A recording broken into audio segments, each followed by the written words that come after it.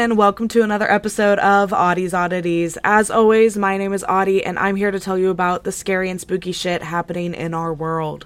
I would like to start off the episode by telling everybody that I will be mispronouncing the name of this family. I am so sorry, but it is a German name, and I cannot read. I can't even pronounce English words correctly, let alone ones from another language, so I apologize for butchering it. But look at the spelling, you know what I'm trying to say, it's the name of the episode.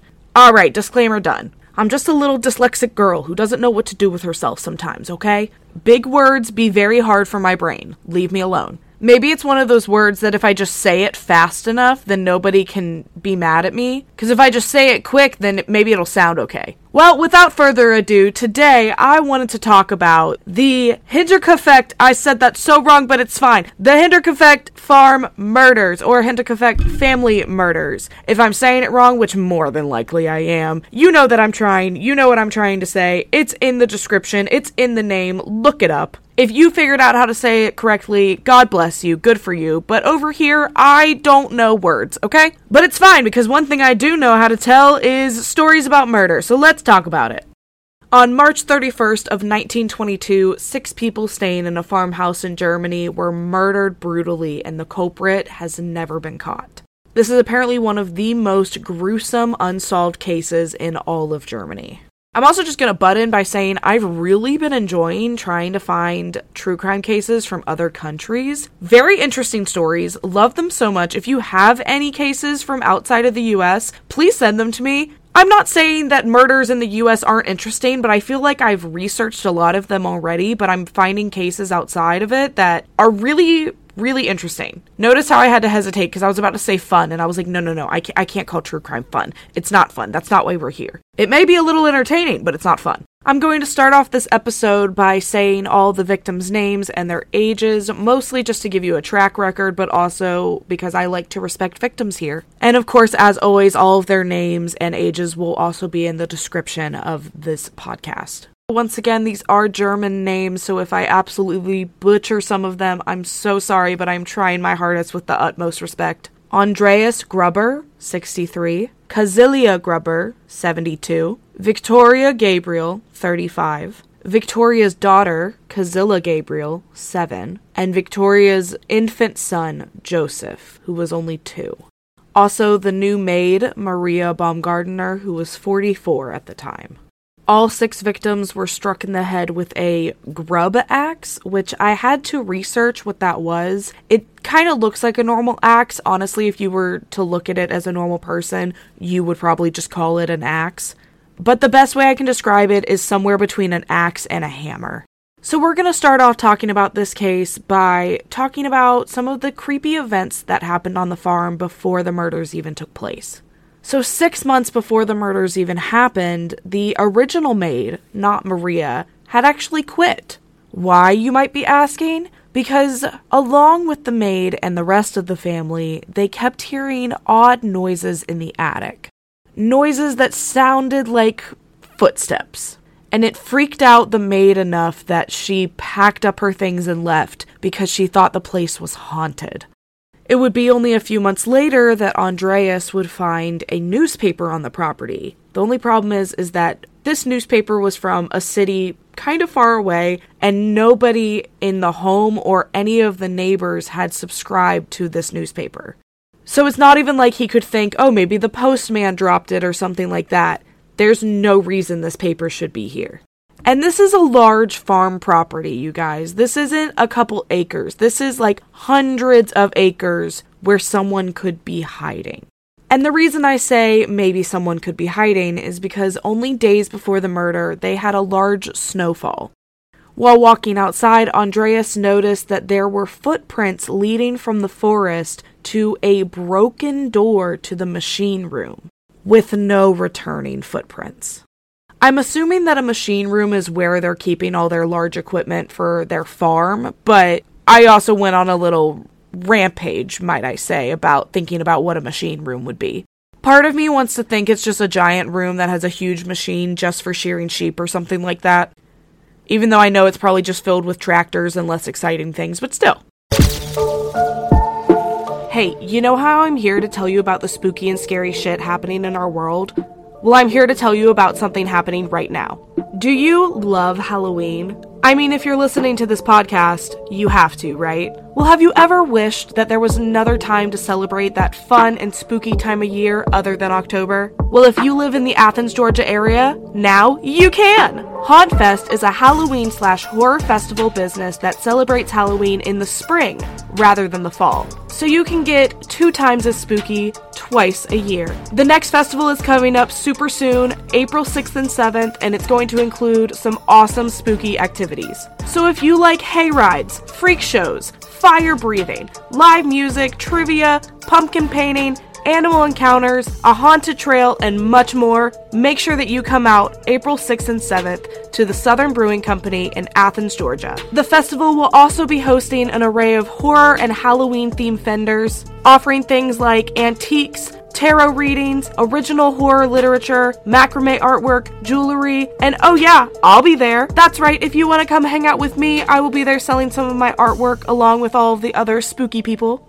Don't miss out on this incredible opportunity for only $15 today when you order pre-sale tickets. For ticket purchases, inquiries, and more info, please visit www.hauntfest.us. And don't forget to follow hauntfest.athens on Instagram for all of the updates about the festival. This year's slogan is, "Who cares about April Fools when you can go to April Ghouls?"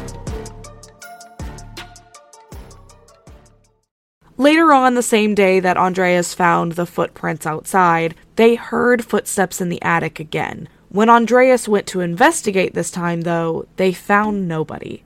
And it annoyed Andreas enough that he had mentioned to a couple friends about it, but he refused help from any of the friends and also refused to mention it to the police. The day before the murders, a 7-year-old girl who was friends with Kazilla, the young daughter, reported that Victoria, the mother, had fled the farm that night after a heated argument, and she was found hours later inside the forest that the footprints had come from. So maybe they were thinking it was from that, whatever, but unfortunately it definitely wasn't, because Victoria definitely didn't kill 6 people and then kill herself. Let's get into it. So on Friday, March 31st, Maria, the new maid, arrived at the farm after her sister dropped her off there and left after a short visit. Maria's sister was likely the last person to see the family alive. And as the morning played out, the family members were lured one by one into the barn, through the stables, and killed with the axe. Except for baby Joseph, who was killed in his crib in the house, and finally the maid Maria, who was killed in her bedroom. After murdering all 6 members of the family, we know that the murderer stayed in the house for 3 days. We know this because things like the animals had been fed, food had been eaten, and neighbors saw smoke coming out of the chimney, so we knew fires had been started. I believe a day after the murderer had finally left the home, coffee sellers came to the door, but nobody would answer even after knocking on the window. Which then led me down an entire rabbit hole of finding out what coffee sellers were. Y'all know the milkman? Yeah, they had that for coffee. Why can't they have that now? Do you know how many mornings I have woken up and there hasn't been coffee or coffee creamer and it has ruined my entire day? I think coffee sellers need to be a thing again. And if you're telling me, oh, Audie, just add it to your Amazon list, have them ship it to you ever so often. No, I don't want that. I want somebody to personally deliver it and it be special. And no, the UPS man is not special. Sorry. So these coffee sellers walked around the farm a little bit, but still couldn't find anybody. And after they noticed that the door to the farm machines in the barn was open, they decided to just leave. A little suspicious, if you ask me. As days passed and the little girl didn't show up for school anymore, the family didn't show up to Sunday school, people started to really worry. A local mechanic named Albert Hoffner went to the house on April 4th to repair an engine that I believe he was previously hired to repair. He says that he didn't see anyone in the family, but he heard the animals and the family dog inside the barn. And after waiting on the family to show up for about an hour, he just went ahead and started fixing the thing that he came to repair. After about 4.5 hours of repairing this machine, he ended up leaving, without ever seeing another soul.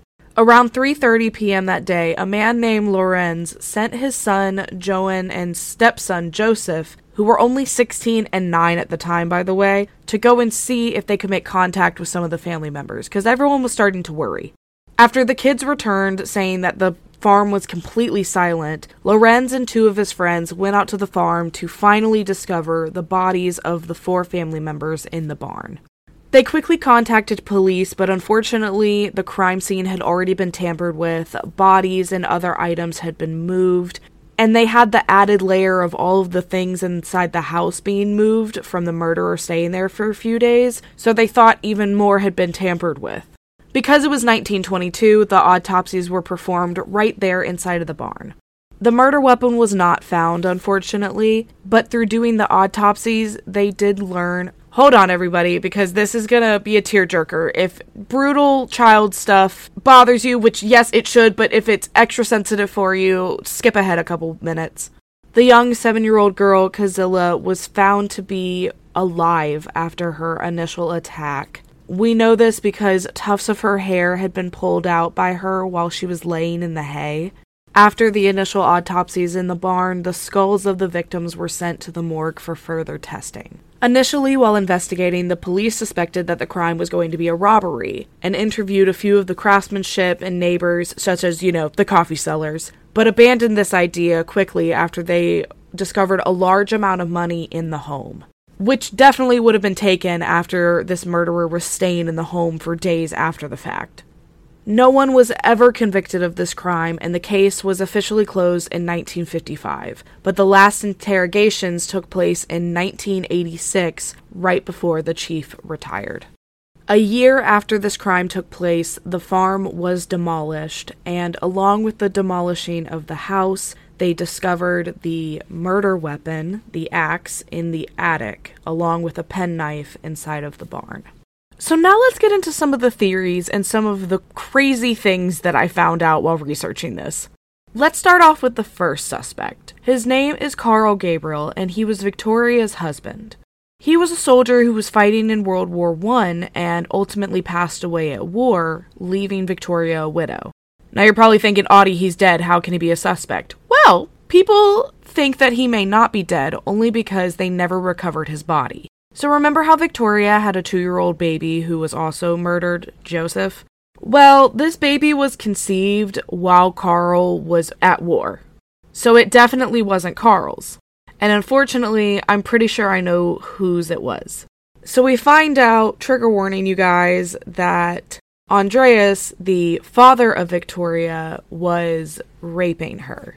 Enough to the point that neighbors had noticed and they actually had to go to court and were both charged with incest, as if it was Victoria's fault. But this ultimately gave him a horrific role of being father and grandfather to 2-year-old Joseph, who was more than likely his child. Some people believe that Carl was actually still alive and that he came back and murdered the whole family out of rage, basically. The reason that they believe this is that at the end of the Second War, some captives from the German side claimed to be sent home by a German-speaking Sovint who claimed to be the murderer. However, the men later revised their statements. What you said was said, This brings us to our second suspect, Lorenz, who was the man who sent his 2 sons to the farm to the first place to go and see if anybody was there. So remember, Lorenz went with 2 of his buddies to go and discover all of the bodies. So he was acting pretty suspicious after finding the bodies in the barn. First off, they had to break down a gate into the barn because all of the doors were locked. However, after they found all 4 of the bodies, and after Lorenz moved some of them, he quickly went to the front door of the house and used a key to go in the door.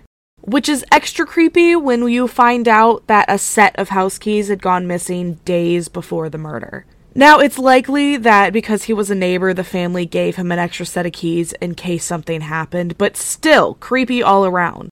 When asked why he went into the house so quickly, he said, "I'm looking for my son Joseph," which then led everybody to believe that he was having a relationship with Victoria and the baby could possibly be his.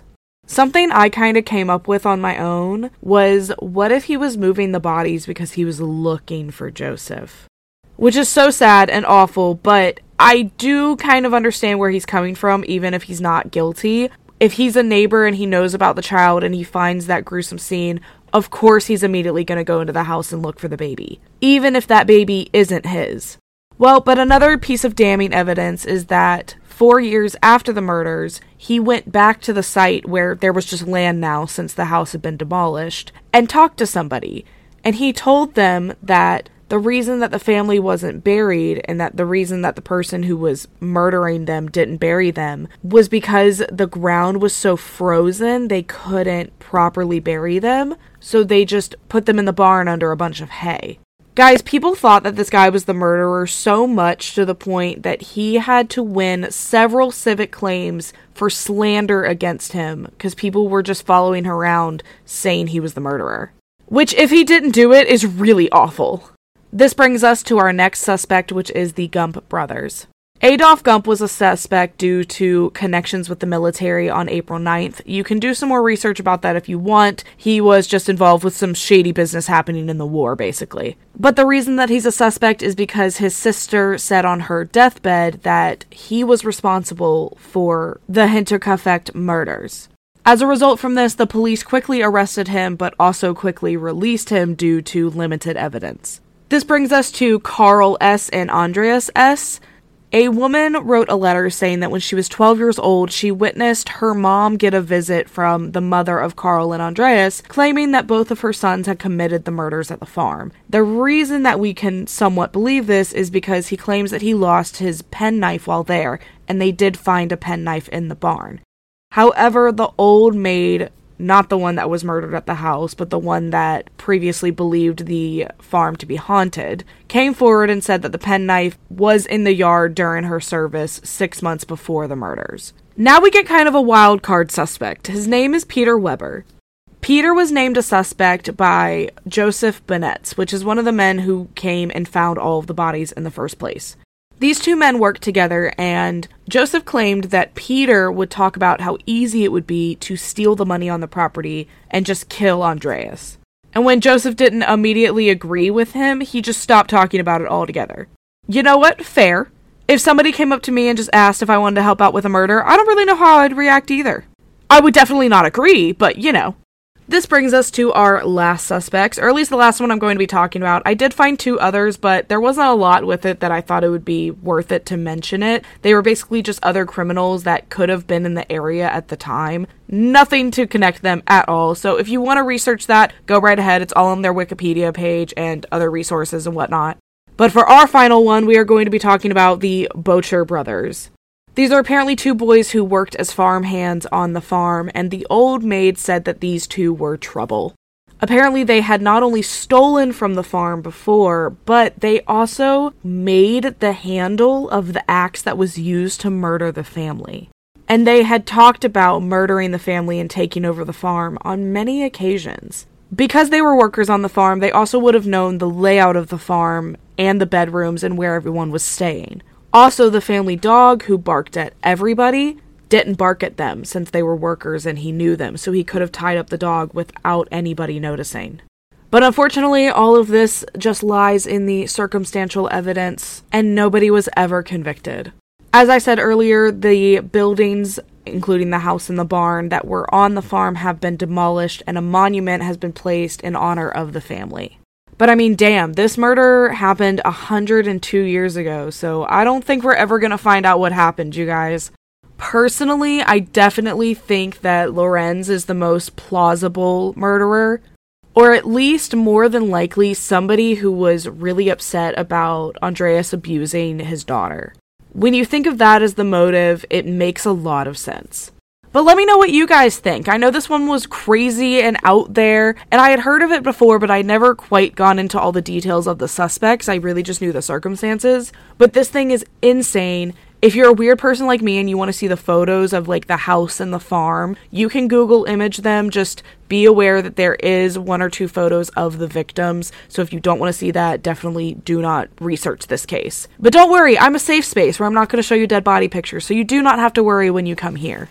Thank you so much for hanging out with me. I haven't said it in a while, but make sure that you go check out my Instagram and my TikTok. I always post short little synopsises of these cases on TikTok, and on Instagram I always just post some fun shit. Sometimes it's a meme, sometimes it's a photo letting you know that there's a new episode out. You just never know with me. As always, my name is Audie, and this has been Audie's Oddities.